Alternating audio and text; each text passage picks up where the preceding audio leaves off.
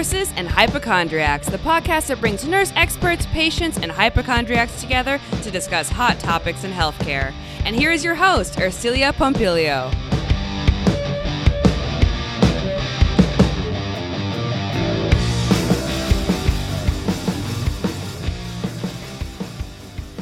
Nurses have been on the front page of mainstream media since COVID hit. And you know that the nursing profession has got 99 problems. On this episode of Nurses and Hypochondriacs, nurse advocate Maggie joins me to discuss these 99 problems. And we're also going to be talking about the Redonda Vought case and my theories behind what I think happened. And yes, I do have evidence to prove my theories. We're also going to be talking about nursing staffing ratios, safe harbor, and why nursing advocacy is so important. You won't want to miss this episode, and you also get 1 CE for listening if you're a nurse. This episode is sponsored by a generous donation made by Marilyn Stoner and Rogue Nurse Media, empowering nurses and patients to tell their stories.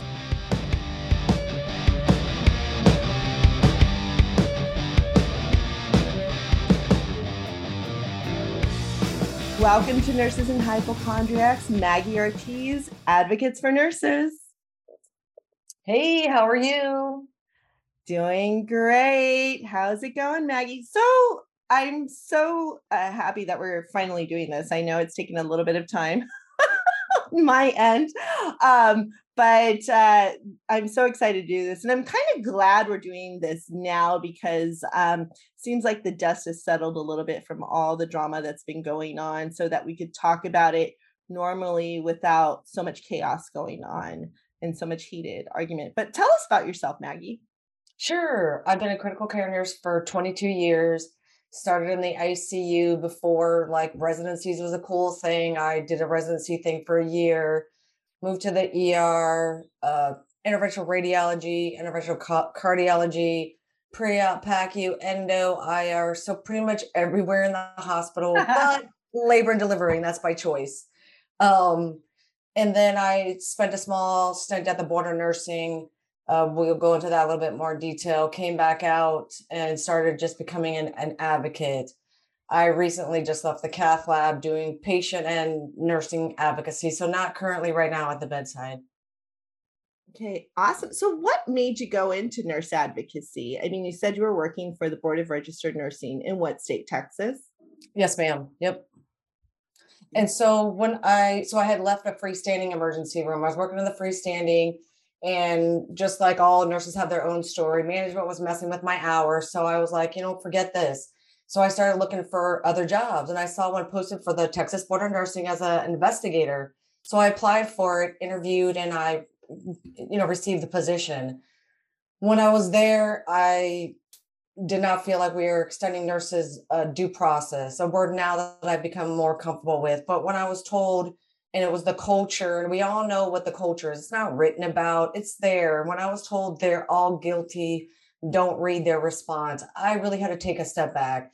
At that time, I had been a nurse for 15 years. So I knew that there are things that were happening and I wasn't comfortable with that. So I left and came back on out. Oh, wow. And then how did you go about starting your own nurse advocacy business then? How did you get this all together and helping other nurses? Sure. So I've been on the journey about 7 years. So at first I was a little weary because anytime you start speaking out against the board, right? Come on. We as nurses, no, that's not. So I just started saying things that were concerning me. And then another nurse reached out to me. It was her and I, Darlene Nelson, actually, who have done the advocacy work in this state. So her and I connected and just started helping nurses under investigation, started looking at that process. And then I really started looking at, so if you are under investigation and you do have a concern and you think you're being retaliated against, for example, who will you tell? So I started doing that and found that there was no one oversees the board of nursing in Texas. And that is true now. Wow. My 7-year research, yes, across the nation. And I think that's pretty unanimous with all boards, as we saw with the whole Redonda Vought case in Tennessee, correct? Yeah, and there were, right, in that instance, there were a couple different entities involved, which a lot of nurses don't understand, that civil can cross over to administrative. But interesting enough about her board, I spoke, to her attorney Lori, and I thought it was interesting that the board initially did not find her negligent. They came back and they revoked her license, which in my short experience over the last 7 years is uncommon. Normally, like when I was at the board, we would let the criminal case resolve because the board is poor. It doesn't have money. So why not just let the criminal case resolve? Because once that's resolved, right, then the board just uses that against you. They open up your case, they just wait for the criminal, and then but interesting in her case, which I did find interesting, that the board took a position and said, no, we are not going to sanction her license initially. But I don't think that they even dreamed that it would become a criminal case. No one did. Oh, wow. I know. I was surprised myself. I thought that was so bizarre with the whole Redonda Vought case. I mean, the whole thing was strange. I mean, first of all, it was a 3-day case, which I guess because there was only one person involved. The second thing I thought was weird is the expert witness was not so much of an expert. And I mean, I'll let you comment on her because I think you know a little bit more. And then the fact that I felt that her attorney, the male attorney, didn't fight for her enough. I mean, this is my experience, and this is where I'm coming from this, where I think that there's something else going on behind the scenes, like something else behind the veil that is being covered up somehow. And I'll pull an article as well to kind of show this. But in my experience, so I've had 2 authors on the show, and both of them wrote about criminal cases that involve nurses. One in particular, which was written by John Foxjohn, which was, I believe, in North Texas. That took place a few years ago. I think it was in 2012, and his book is called Killer Nurse, and it's about the LVN who was working at DaVita Healthcare, who was injecting bleach into the lines, the dialysis machines of patients, and so I think over 50 patients had been killed or murdered, and so people saw this woman actually put bleach into these lines, right? The witnesses, the patients themselves saw her do this, but yeah, it took them 2 years to convict her. And her attorney, which I thought this was very interesting, even though, I think she was initially pleading innocent, but then they found some information where she knew what she was doing this whole time, with killing these people and killing the ones who were actually getting better, not the ones who were sicker for her own personal gain. And so her attorney went so far as to try proving that it was DaVita's fault, that there was something wrong with their machine, something wrong with their policies. So I don't understand why Redonda's people didn't do that. I mean, I'm going to pull this article, which I sent to you, and it was in Med Pages, and it's written by an anesthesiologist. Yeah, and I have one in Stat as well. Let me see. Yeah, here it is. And so what it says on here is that despite numerous advances in anesthesia safety over the years, former Tennessee nurse Redonda Vaught's deadly medication error could have been prevented with a few system-wide fixes that aren't that difficult or costly. Certainly, criminalizing her mistake and charging her or any other nurse with negligent homicide and neglect was absolutely the wrong approach. That's the view of the Anesthesia Patient Safety Foundation, an arm of the American Society of Anesthesiologists, whose task force has issued a call to action to hospitals nationwide after studying the circumstances in the Vought case, which I found very interesting. So why do you think the attorneys didn't take that approach, much like in John Foxjohn's book, Killer Nurse, when we know this nurse people had seen her kill people, but yet this attorney still tried to prove that DeVita was at fault.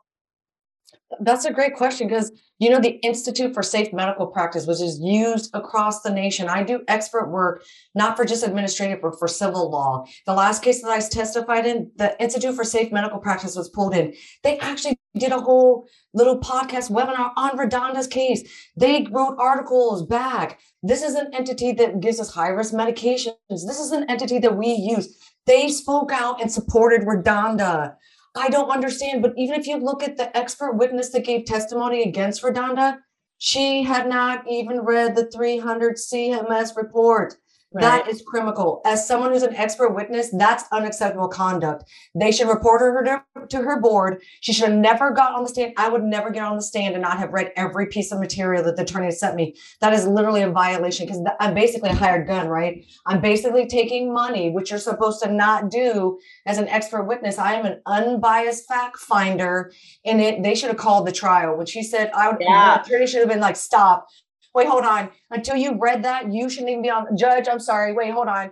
She hasn't read the expert that they're using. Ma'am, she hasn't even read the report. So if she could go and read that, and then we'll be reconvened. But unacceptable practice. Yeah, I just thought that was very bizarre. And, and I was voicing my concerns when people were texting. That's not the full story. That's not fair to any nurse because now that's you and you want the lens taken all the way back. And the duty, and I'll tell you what the duty is. Every state has specific laws for expert witnesses that every time that I testify in any state, I have to know. That nurse that got on the stand that testified at Redonda had to review the expert witnesses laws for the state of Tennessee when she got on the stand. And that would have been to review every piece of record that was sent to her. And the attorney said that he sent her the 300-page CMS report. Yeah, that's why I think that there's something else going on. I think it's a little suspect. I feel, and this is, this is what my spidey sense is telling me, and I'm very intuitive, and I'll explain why after I tell my story here. So I think there's something else going on. I really think that they came to her and said, hey, look, this is how it's going to roll. This is what you're going to say. This is what you're going to do. And it's done. Boom. And she was like, okay, hold on. And I'll explain my story, because why did the DA even pick it up? Why did the DA pick it up? You got to take it up. Why did the DA pick it up even? We got to take it back. The DA picked it up but there's other cases where DAs are criminalizing nurses, which I found, which I thought was very interesting. The DA picked it up. They're saying because it was a political year for them. They're running for office. There it is. So that's the problem. The other thing is this DA was teaching for Vanderbilt as well. So here we go. So these are the little red flags in the case. So I think they told her because there is so much drama going on at Vanderbilt. There's a lot of I think because the CMS wasn't the Medi-Cal people coming in and trying to take away their it's called CMS, right?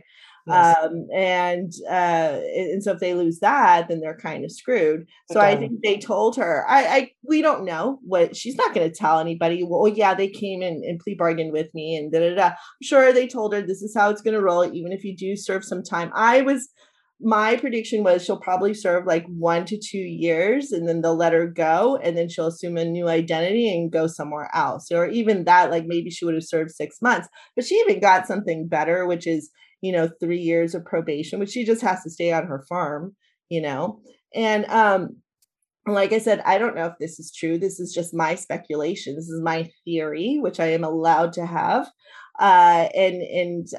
So yeah, because I've seen video of her. Why is she so like flat? I mean, she could be on medication. Right. Sure. And this is a big organization. We need to remember Vanderbilt is a huge. Yeah, it's huge. It goes way back. Let's talk about Gloria Vanderbilt. The Vanderbilts, like if you do the history on them, correct. They own a lot of land and they are very, there's occult connected there. I mean, there's some. And they don't want any of this political tied to them. Just like Baylor didn't want any of the Dr. Death tied to them. Literally, Baylor paid to have the billboard taken down about Dr. Death podcast. Right. We'll talk outside of them. It was hilarious. They don't, but Vanderbilt Right. doesn't want the publicity. They tied don't to want them. this publicity. Nope. And none of them do, because in these other cases, when I've had my my authors on that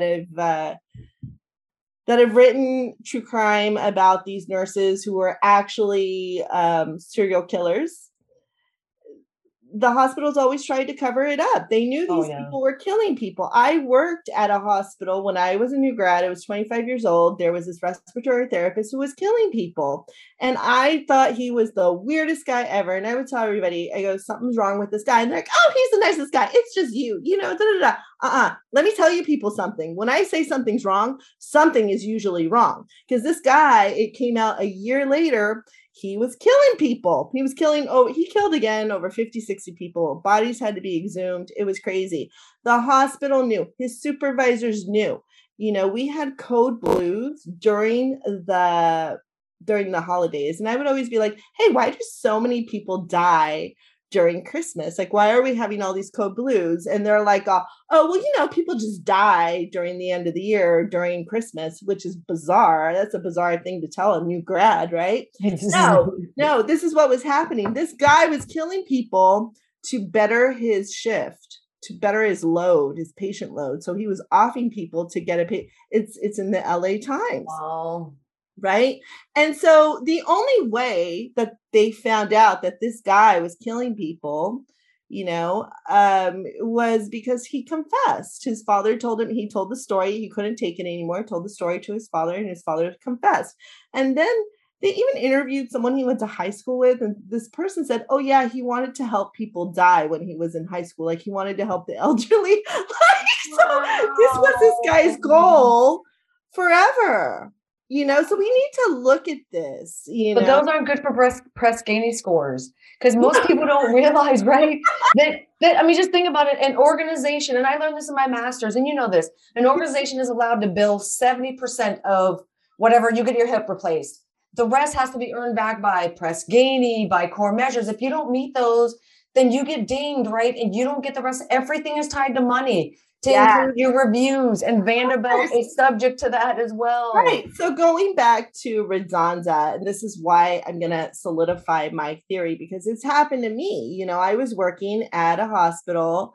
It was, I'm going to say, the county hospital. I've told this story before, and I started working with this doctor, and I saw that he was doing nefarious things, and it started with scheduling. And so he used to lie a lot to me.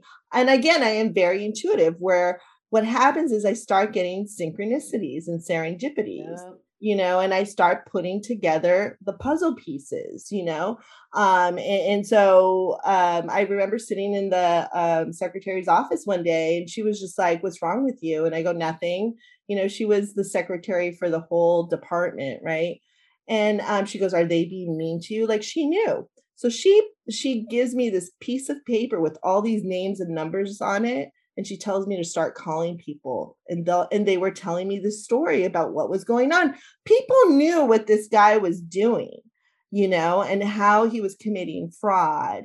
So I sat with him one day, and I told him, you stop this. You stop this right now. I go, you can stop. You can be a better person. He starts shaking. Like, anytime that someone shakes in front of me, they're something guilty. is wrong, right? So he's like shaking, and I just was like, I was like, oh my gosh. And at that time, I didn't know what this was. I didn't know how to use my intuition. Now I know. I've studied, had people on this podcast who have explained it all to me. So now I know how to hone it, and it is like a superpower. At the time, I told him, I go, well, I'm going to go tell your chief, and so he goes, go ahead. And so one of my friends, who is a director of anesthesia at the time at another hospital, she's like, Ursilia, you don't think the chief knows? The chief always knows. And go figure, the chief knew. So then I'm like, there in these people are pushing, or I'm the scapegoat now. One of my friends who's an attorney who was covering other stuff that was going on at the county, he's like, you need to get out of there. These people are going to kill you. They're going to literally make you look like the bad guy. And that's what was happening. So one of the higher directors, she came in, And this woman had a lot of VIP status. Like she knew a lot of very important people. She brings me into her office one day. She puts a piece of paper in front of me and she's like, look, we're going to change your title. They were going to give me a higher title. They were going to give me a special office. She was going to pay me from a special account. It's the county. Who has a special account at the county, right? So, but all I had to do was shut up and sign this piece of paper that said I was going to do what they were going to say. And she was basically, I've watched The Godfather. I'm Italian. She tried to make me an offer, but I was like, what the fuck? For what? For pennies? Not like I'm making $1 million,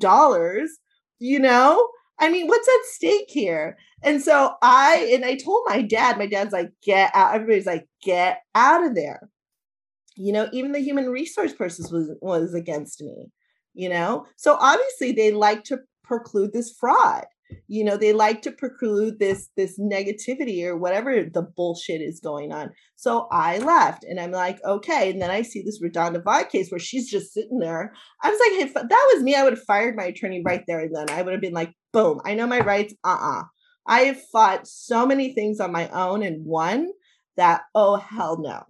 Something else is going on. Then, there were a lot of nurses who I like to call them flying monkeys who got on this case and they were, on TikTok, they got tons of followers. I mean, one of them did do an amazing job covering the case at the trial. And she was quirky. She was funny. She was great. She was pretty informative, and that's how I was watching the case. And then I started to watch the case on YouTube with the lives, a little bit at a time. I would catch it here and there.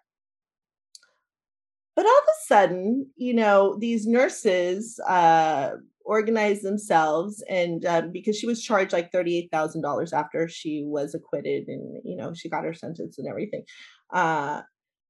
Those were just her board of nursing fees. Right. So her board of nursing fees, they raise money and in a week or so they raise the $30,000 or whatever. Which I think is ridiculous because if I lost my license, I don't know if I'd be paying anyone. I would not have paid it. See, this is the thing. It's like they're not thinking. I go, let's raise money to help her. And I was like, you don't even know the story. No, you don't do that.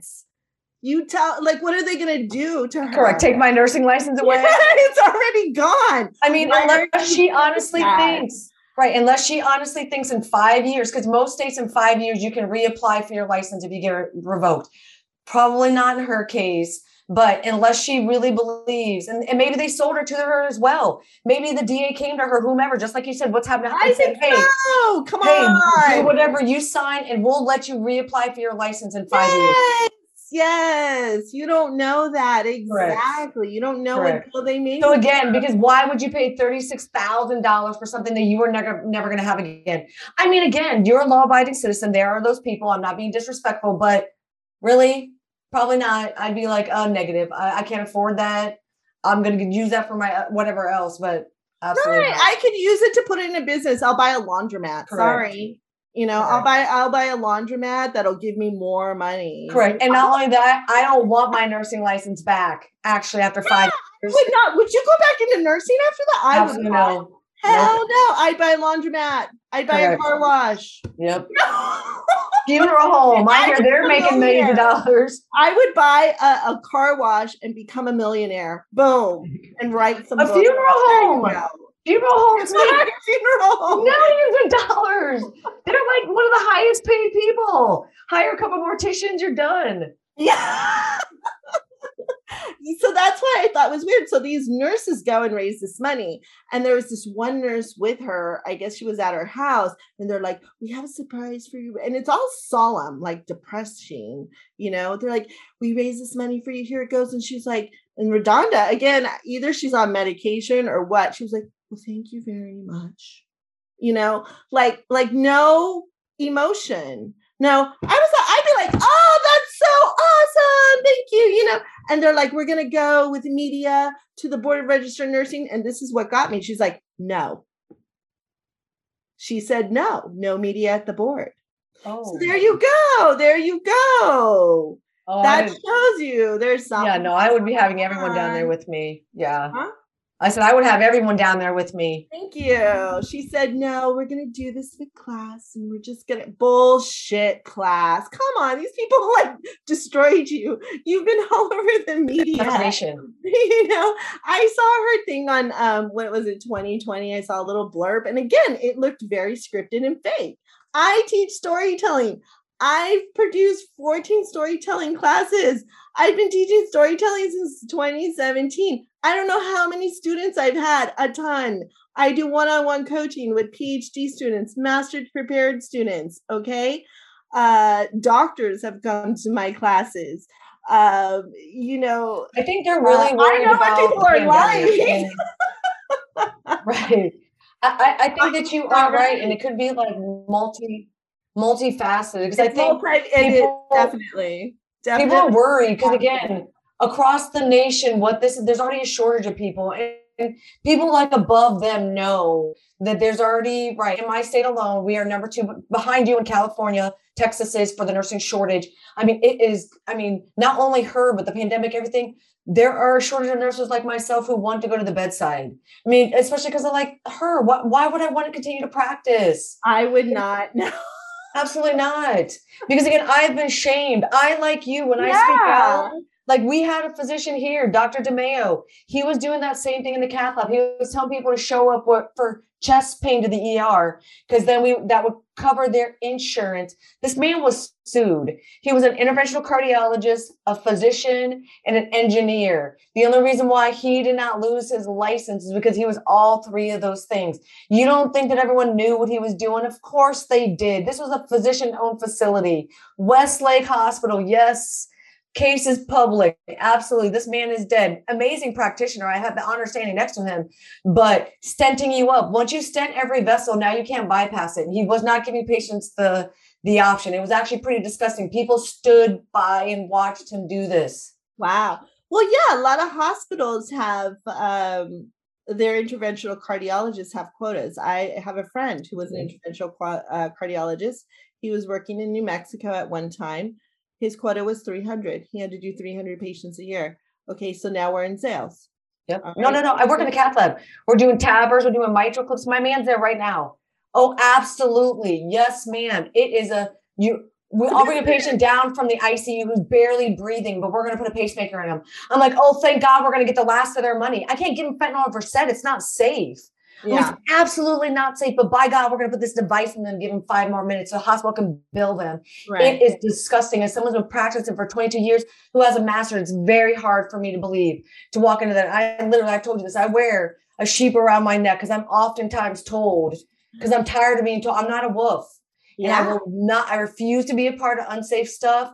Exactly. You know, even like that patient falls off the table. You know whose responsibility, you know who's part of that? I am. I've done expert cases administratively and legally. You cannot put a patient on the table. It's acceptable. And again, you're part of that as a nurse. If you think that falls on the physician, you're a dummy. You are a dumb. If you think that you're not part of that team and can be legally sued, civilly, criminally, and administratively. Oh, absolutely. You can. If you have a question about that, call me.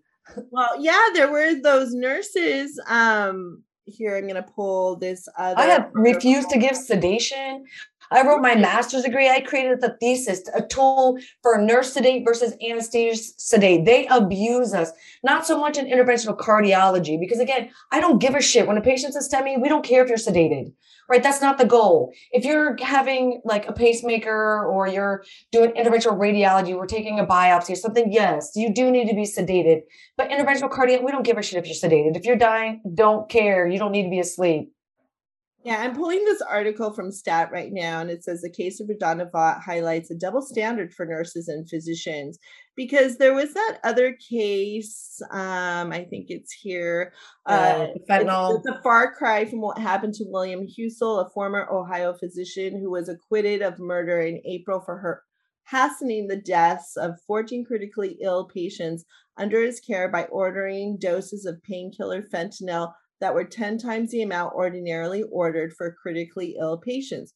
Husel knowingly and with intent ordered the inordinate dosage of medication to patients across the lifespan, from their late 30s to their 80s, with a variety of ailments ranging from pneumonia cancer. So there were nurses who did give these doses of fentanyl. Okay. And there are several under investigation, and there are several being criminally, there are 20 of them, I believe. And I want them to reach out to me. I don't know a lot about this case, but again, if a physician would have wrote an order for that, I would have been like, stop. I bulked when Baylor just recently last year put out a position about propofol, about, they called it end of life or on non-intubated patients, palliative use of propofol. I said, not in my state. I said, absolutely not. Show me where the board of nursing says that I can use propofol in a non-intubated patient. No, and any dumb nurse, because again, let me tell you the difference. 1514 in my state says that my license by the state of Texas supersedes a physician order or hospital policy. I don't give a shit what the hospital policy is. What does the board of nursing say? And that's why I reached out. I don't care what Baylor wrote. Who gives a shit? They don't hold my license. The board does. Right. It's true. And so what I find interesting with this Ohio case is that the doctor gets acquitted, but the nurses got their licenses taken away. Well, not yet. Not yet. There are some, I believe, that have been suspended because there's a triage process at the board. I believe that they formally charged a couple of them. So that means they sent them a letter and then went ahead and said, yes, we find you guilty without it yet being resolved. So it hasn't gone to trial yet. And I would love to speak to any of these nurses. If you know any of these nurses, please, advocates for nurses, have them reach out to me. I will help them. Again, just like with Redonda, I don't care what you did. As long as you're not intentionally harming patients, you deserve a due process, honestly. You do. I mean, and that's why I think there's something shady with that case. What I saw from the testimony, there was a little bit of testimony that I saw with these Ohio nurses where they were backing up the physician.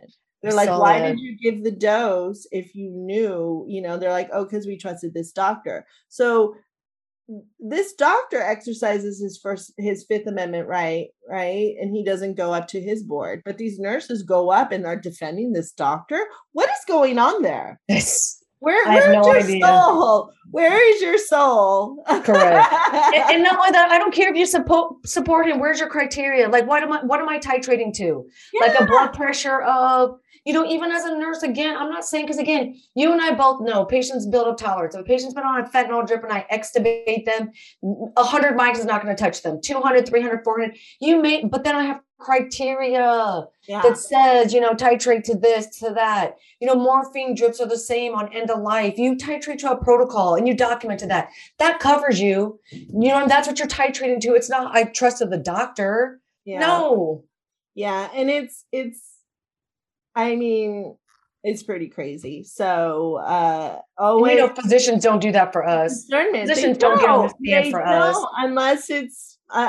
Unless it's a true thing. I don't know. It's rare. I'm not saying never, but it is rare that they will get up and defend us. Yeah. Well, look at my case. This guy was doing medical fraud. From what I found out, I told you a little bit more details of the case. And I went to his chief. His chief didn't even care, and he told me if I was going to go to, because I told him I was going to go to ethics, and I did send a letter to ethics. He told me don't put it in the computer, just to print it and to send it to the guy, do it in writing. And so someone else told me, they're like, he's just doing that because then there's going to be no proof. There's going to be no recourse of it, because if it's in writing, they could destroy it. But then if you did it digitally, then they can go back and find it, So right. I went ahead and, of course, sent him an email on it and also put it in writing. So I love timestamped. I tell people all the time, text it, email it, then you got it. So you have proof. You can go back. If I had just written it like the chief told me to, they would have destroyed it. But look, the chief is telling me erroneous stuff. Why? There are patients involved. It's not about me. It's not about you. It's about the kids. Obviously I don't care, but we are in the time of revelation right now. And there's a lot of things coming it's like the blindfolds are coming off on all this shady stuff that's been going on in healthcare. We need to have nurse-owned hospitals. We need to have nurses running facilities. Get the physicians out. That's what's going to be coming. That's how it kind of started. That's what Flo was doing back in the day.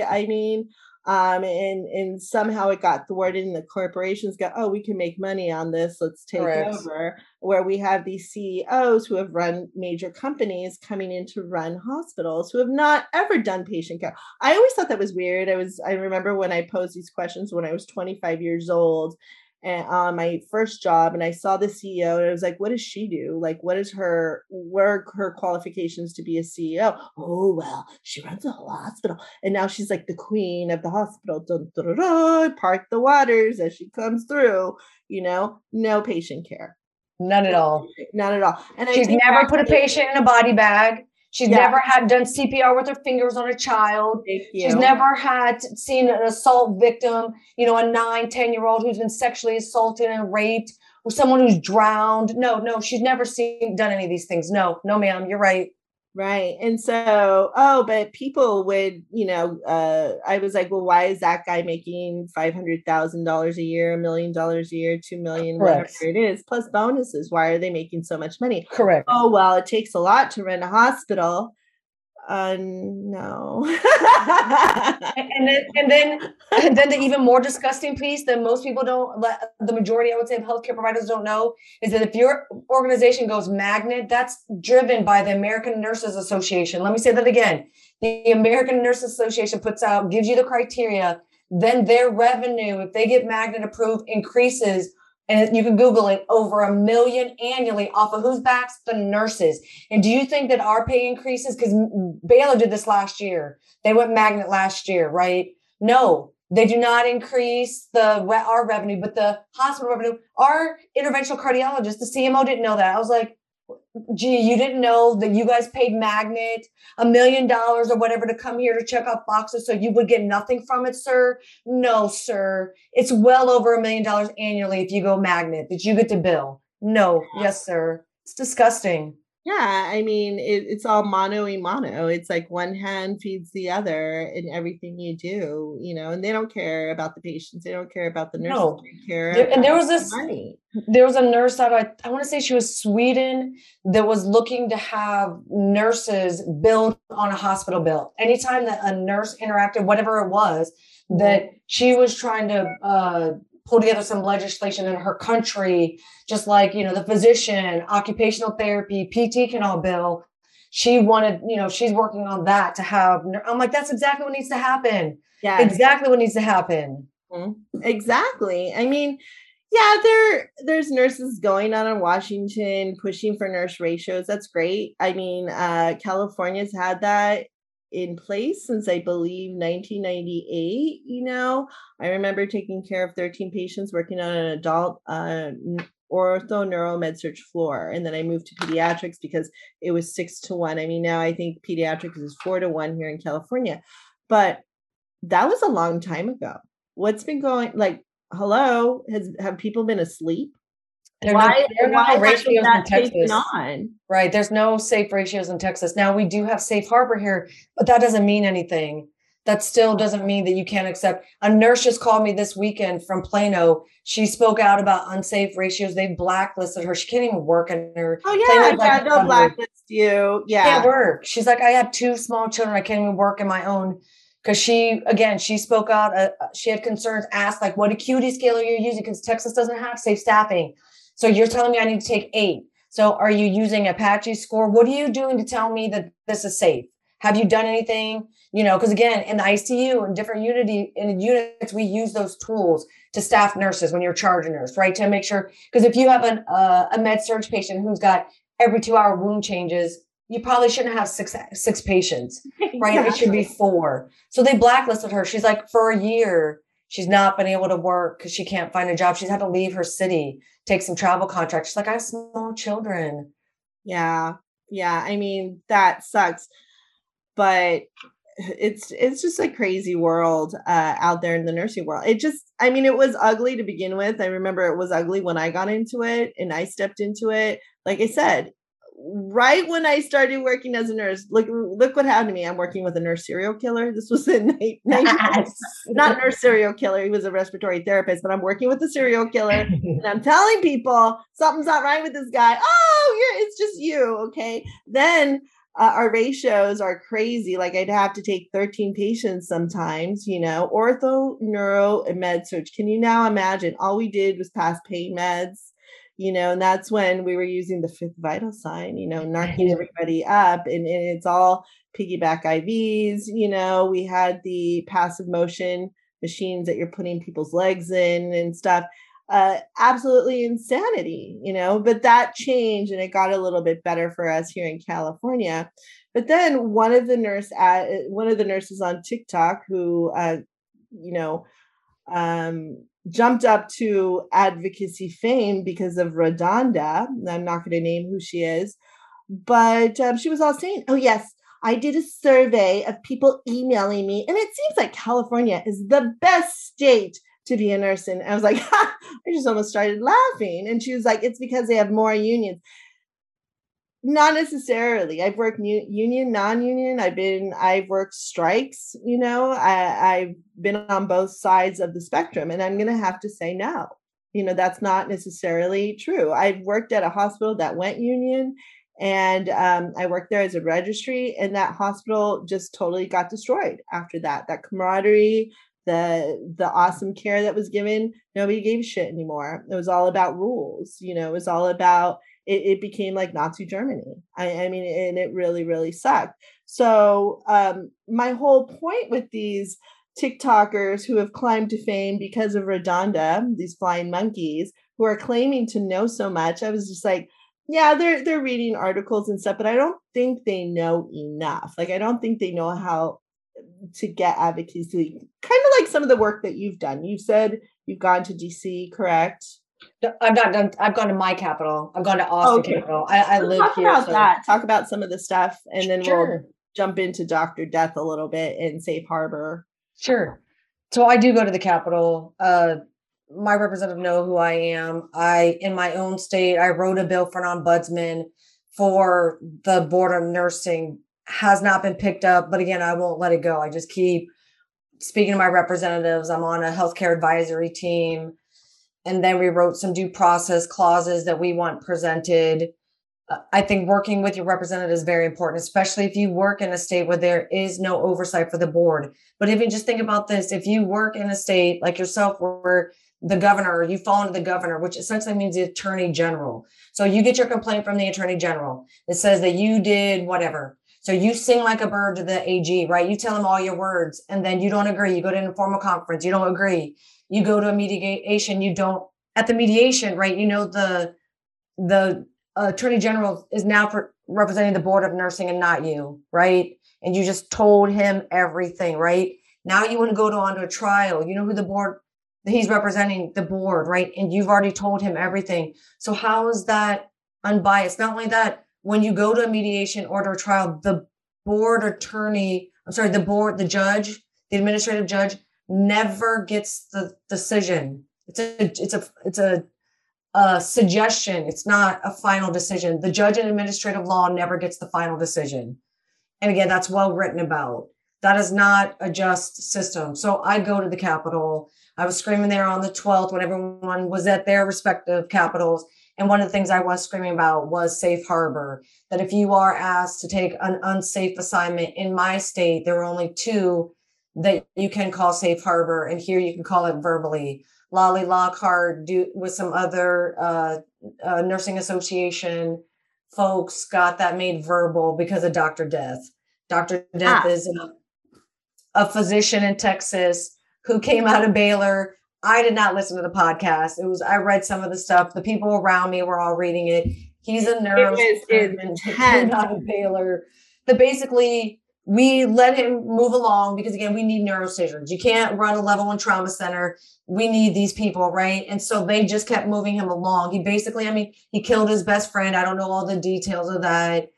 But there were nurses and scrub techs who spoke out about his conduct, who were reported, who were fired because of him, right? And again, that's why other people, nurses started speaking out, and people like Lolly Lockhart and the Texas Nurses Association were listening. But this is after how long? And then made it verbal because I believe the nurse was scrubbed in, couldn't break scrub to file it's peer review. Safe Harbor is a peer review that you call, and it's paperwork that has to be filled out by the end of your shift. It is driven by the Board of Nursing, and every organization has to have a policy in place for peer review. And it was created so facilities wouldn't go right to the board. Stop. Use peer review. Again, we have people like Lolly Lockhart who really pushed for that said, stop going right to the board.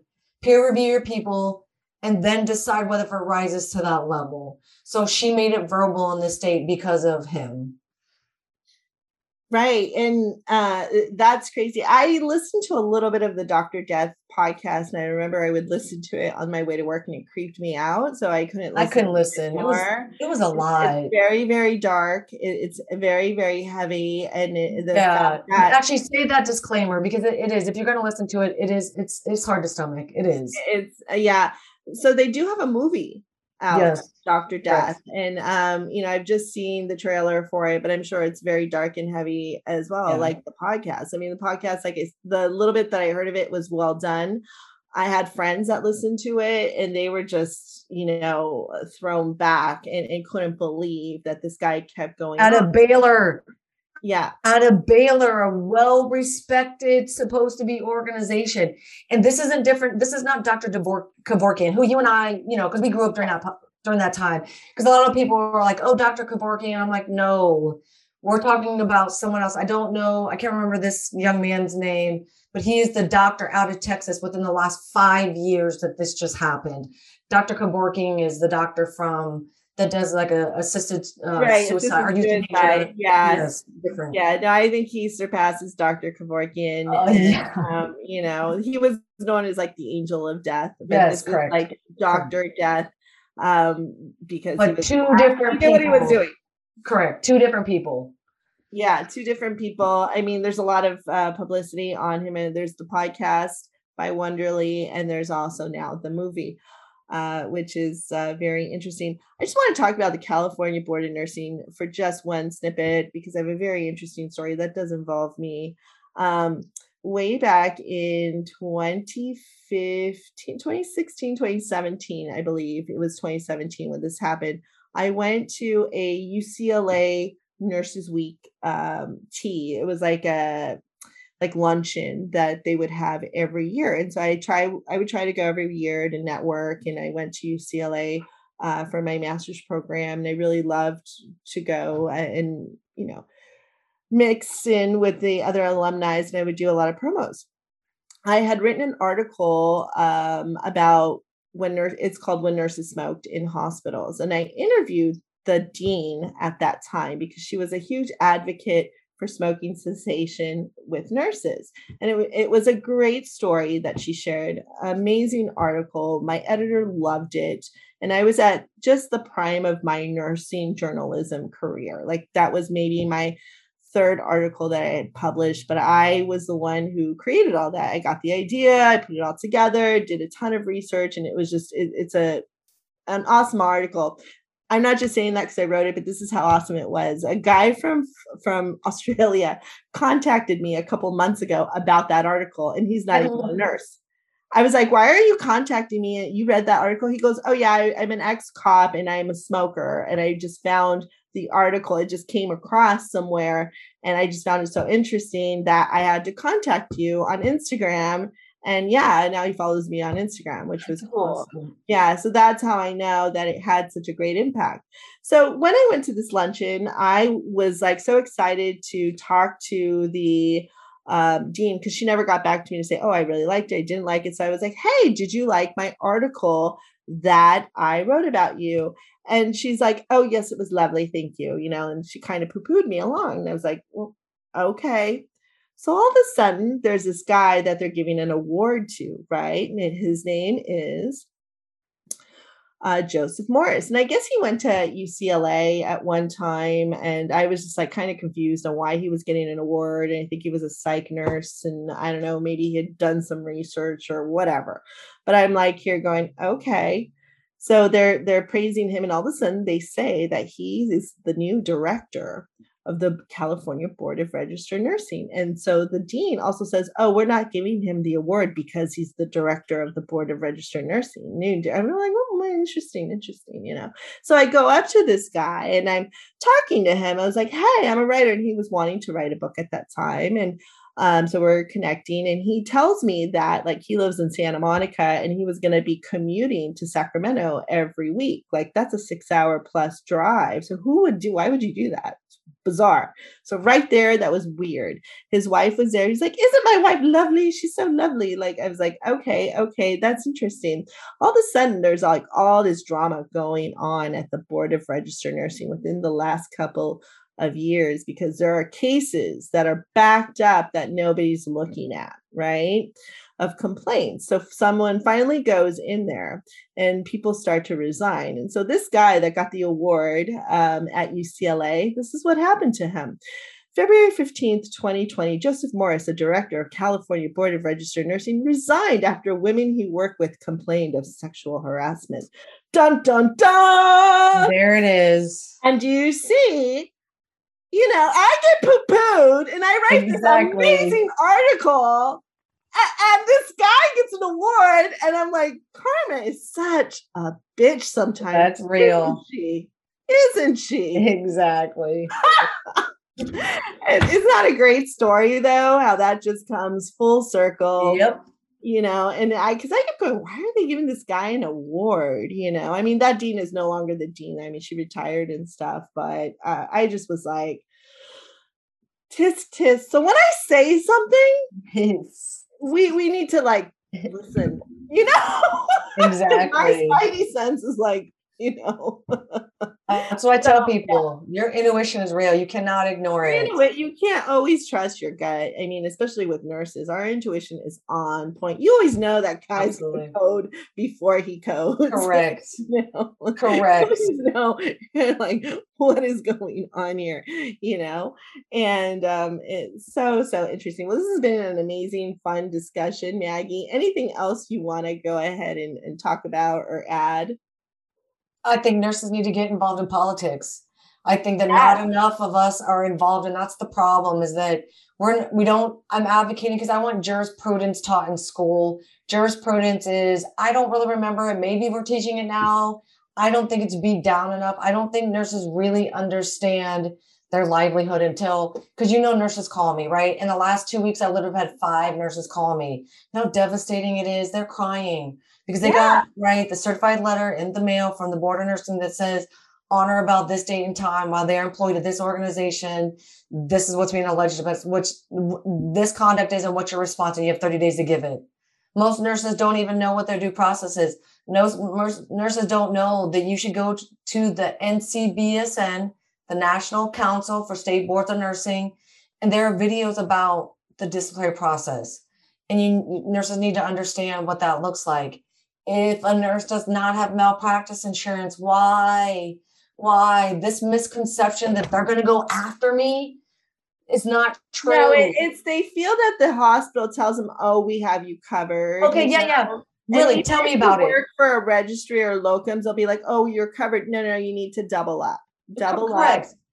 The last trial that I testified, literally in February, the hospital was representing the nurse and the organization, right? And I was on the other side. I don't take anything I can't defend. What this nurse did in talking about the culture is just unacceptable. A patient died, right? And I can't be a part of that, right? That's why would you talk about that case? So she was talking about the culture, like what happened? She said that she took the patient off the telemonitor when there was an order for that to go down to MRI because it was the culture of the units to take them off the telemetry and send them down to MRI by themselves. And I said, I was writing the questions for the attorney. I was like, sir, ask her where the order is to take the patient off the monitor. Ask her what the policy is on that unit. No, you and I both know. You can't defend that. Yeah, that, if it's not in writing, I mean, I don't know where Correct. So I don't know So, I mean, nursing was kind of crazy before, but it seems like it's gotten more hectic and Say no. You have to stand up and say but no. here's my thing. This is my theory on why. Do you think it's because of the online schools, all these new nursing schools that have just popped up just because nursing is a Yep. profitable? And you talked about it. You talked about it in the transition because, like, when Flo was around, you know where nursing was actually happening? In the hospitals. Now, and this is when they had diploma programs. I'm not saying, but there is something to be said about that, right? Again, the diploma program, they started in the school. You're doing actual patient care right then and there in conjunction with theory. Why? We should be going back to that. We need to go back to Not that. the other way where these nurses come out and they've never touched a patient. Literally, I work in the cath lab in the They're touching ER. dummies. They're Correct. I went to an interview at a school. It wasn't at a university. It was just a school that was started by this guy, again, who had no healthcare background. He just started the school because it was profitable, and so they had like a medical assisting school there and all of this. And I went there for an interview, and they had this room with all these dummies. I mean, all these mannequins and stuff. And they're like, oh, it's because this is our clinical. We don't get clinical in the hot. We can't do it. It's either insurance or they can't find clinicals or they won't let the students in. There's too much competition with other schools. I just was beside myself. So I think that this is what's going on. Well, and the other thing, someone who is taught, they don't let you teach. Like, I had been before I ever had my master's, I'd been a nurse for 15 years. I had started a million IVs, put in a million Foleys. What they would not let me do was teach students because I didn't have a master's. That has to change. Right. That's BS. I don't care if you have an associate's degree and you've been a nurse for 20 years, you can't teach to start an IV or Foley. You can't teach skills. That's not true. Again, you come into the university, we check off all your boxes. Okay, we see you know how to do it. Then you can teach students. Now to teach theory, that maybe. But the other thing, my friend had her master's in business and not nursing. She had her master's. They wouldn't let her teach BSN students. She couldn't teach. All she could teach was LVNs. I say not all, but even myself, I could teach LVNs when I had my bachelor's, but I could not teach RNs because I didn't. That's insane.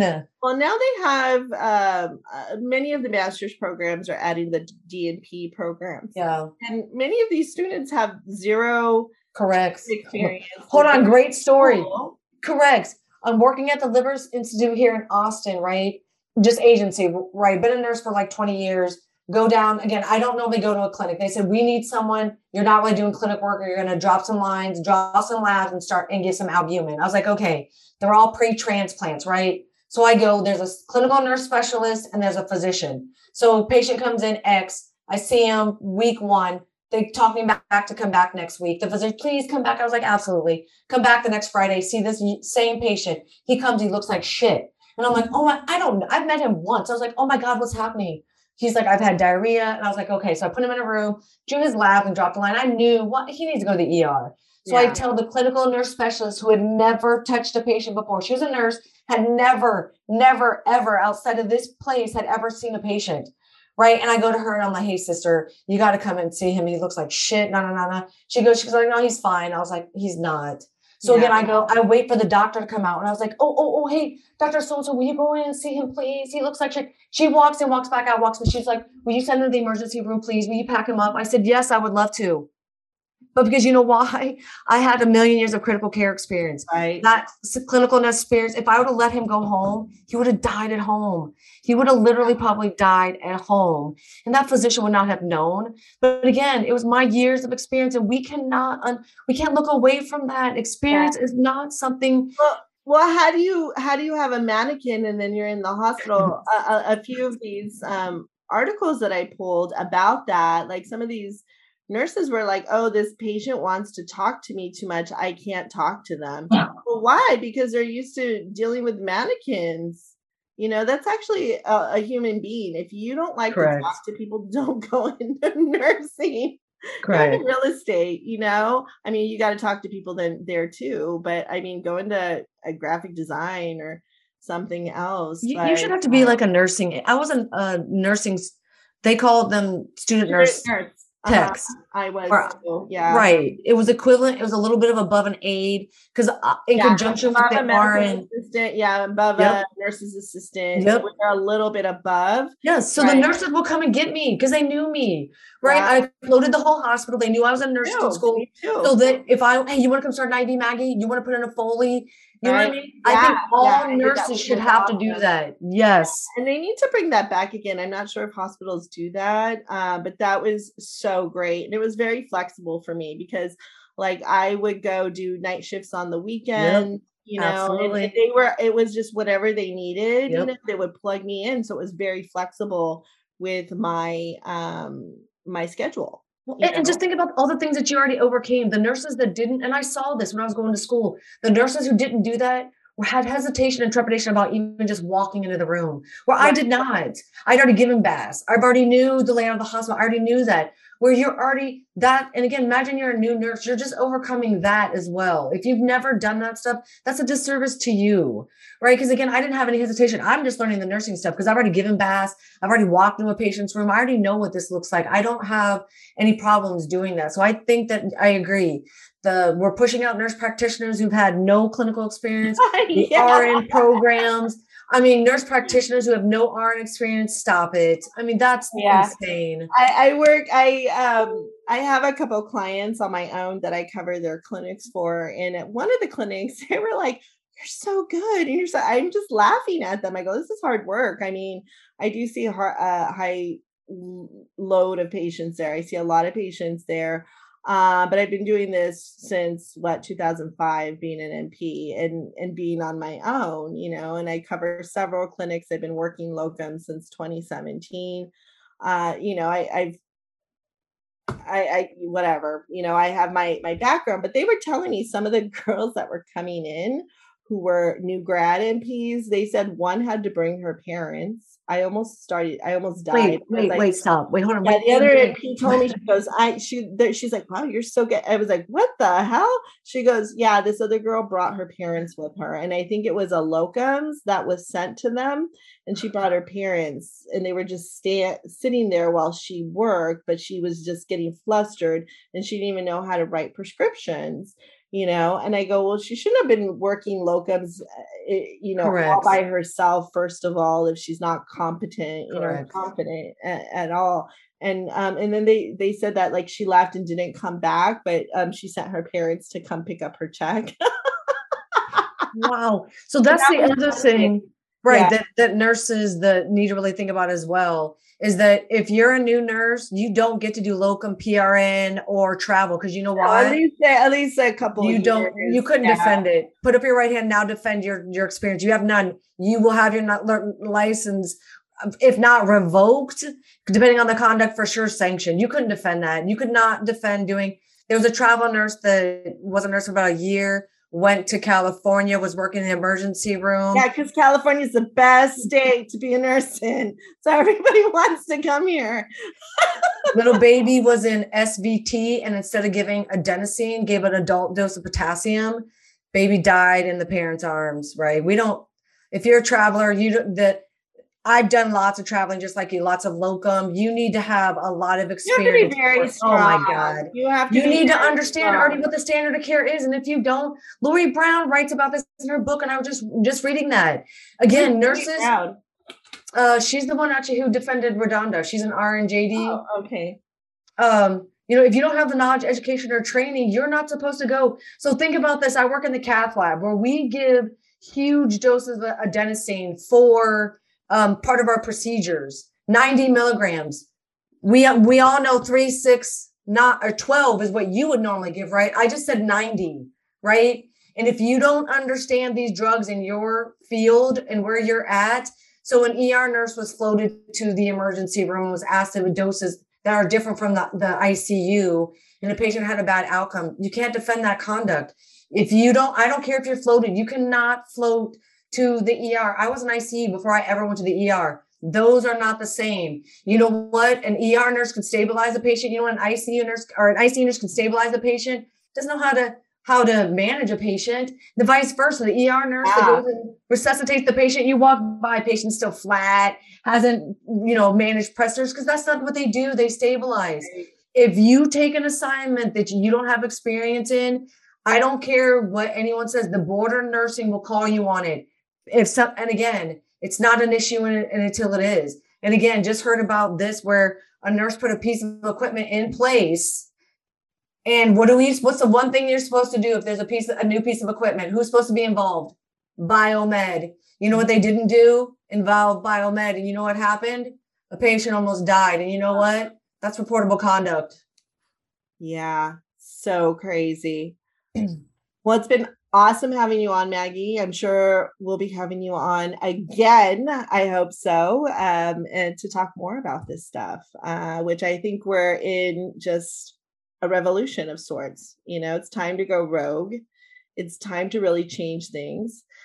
If you're not happy at the hospital you're at, like some of these TikTokers, these TikTok nurse advocates, they're all like, don't leave your place that you're at. Leave. If you're not happy, things are not going to get better. And unless things do get better and you talk and you work it out, but if you're not getting what you want, it's time to level up and go somewhere else. There's so many different things you can do in nursing. And I've done it. That's the perfect storm. Again, these attorneys speak about, the administrative attorneys who speak out say the nurses knew before any event happened, they were unhappy, they were in unsafe before an event happened. And now you're in front of your border nursing. Don't wait for you to be standing in front of your border nursing.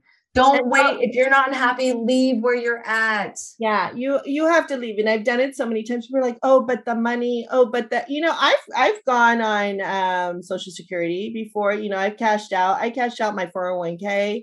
I went ahead and cashed out. There is money in other places that you can get. And let me tell you something. Once you do that, and once you really start following your heart, money starts to come to you in other areas. You create something else. Had I never left certain places that I just wasn't happy at, I wouldn't have gotten different experiences. A window always opens, sister. A window always opens. A window always opens. So these people that are giving you erroneous information, they're like, don't do strike nursing because this is what happens at the don't tell people, well, don't do strike nursing. Correct. Had I not done strike nursing, I wouldn't have understood how the other side works. Correct. There's a place for it. It's done safely. They have to petition to strike. It's not like it happens all of a sudden. They have to ask to strike. They have to ask to put things in place. And again, there's a place for it. I agree, 500%. Use your discernment. If you're getting called to action to go do that, if it interests you, go do it. Because guess what? You could be a writer. You could write about your situation. Maybe you could make it better so it doesn't happen again. You never know what could come out of it, but that is your journey. If you are feeling called to do it, then you need to go do it. If you're feeling called to leave, then you need to leave. These people that are telling you to do so, I was like, where are they coming from? Like, what is their experience? Clearly they have not. I've been on a crazy journey of nursing, but looking at it in hindsight, I was like, oh, holy shit, look what I've been able to do. Had I not been in certain places, I wouldn't be here in front of, I agree, on my podcast speaking to you. Yep. Leave your comfort zone. Get out, people. Get out. I wouldn't have helped as many people as I've helped through my writing classes and storytelling classes. It's like, you got to get out of that box. And there's that great movie, Free Guy, if you've ever seen it. And it's all about going from an NPC player to a main player character and learning how to play the game. And that's what it is. It's like, maybe that's all you needed to do there. Maybe 2 years at that facility was enough to you. Maybe Correct. 10 years, maybe 50, whatever. And maybe it's time for you to level up and go and do something else. Because let me tell you, if you don't, and you're seeing that, you got to trust your intuition, because shit's going to start happening to you. I agree. Stuff is going to start happening to you, because what's going to happen, you're going to be so stressed out that your subconscious program is going to boot in, and you're going to be a robot now, because you're just going through the motions. You're numbing yourself and just trying to get through your day for your paycheck, instead of living through your heart space and doing something that you really love and really enjoy. And that's when errors happen, and that's well spoken about. And now you're talking about your livelihood, which is the board. Right. Again, and nurses, I've seen nurses 3 years they never dreamed it was going to be them. And now they filed formal charges, haven't worked for 3 years. Don't. If you're not happy, it's a matter of time where something's going to happen and you're going to be in front of the board. Don't do it. Get out. You can design your life the way you want it to be. I really believe that. I mean, there's too many options. There's too many options. There's writing, there's clinic, there's dialysis. I mean, you and I could sit here and name 5,000 things that nurses can do. So don't tell me you can't do anything else. That's absolutely not true. It's absolutely not true. Yeah. All right. Awesome, Maggie. Well, thanks again. Thank you, sister. All right. Tell people where they can find you. Sure. I'm at Advocates, ADVOCATS, 4, nurses, NURES @gmail. Or you can find me on Facebook, same Advocates for Nurses.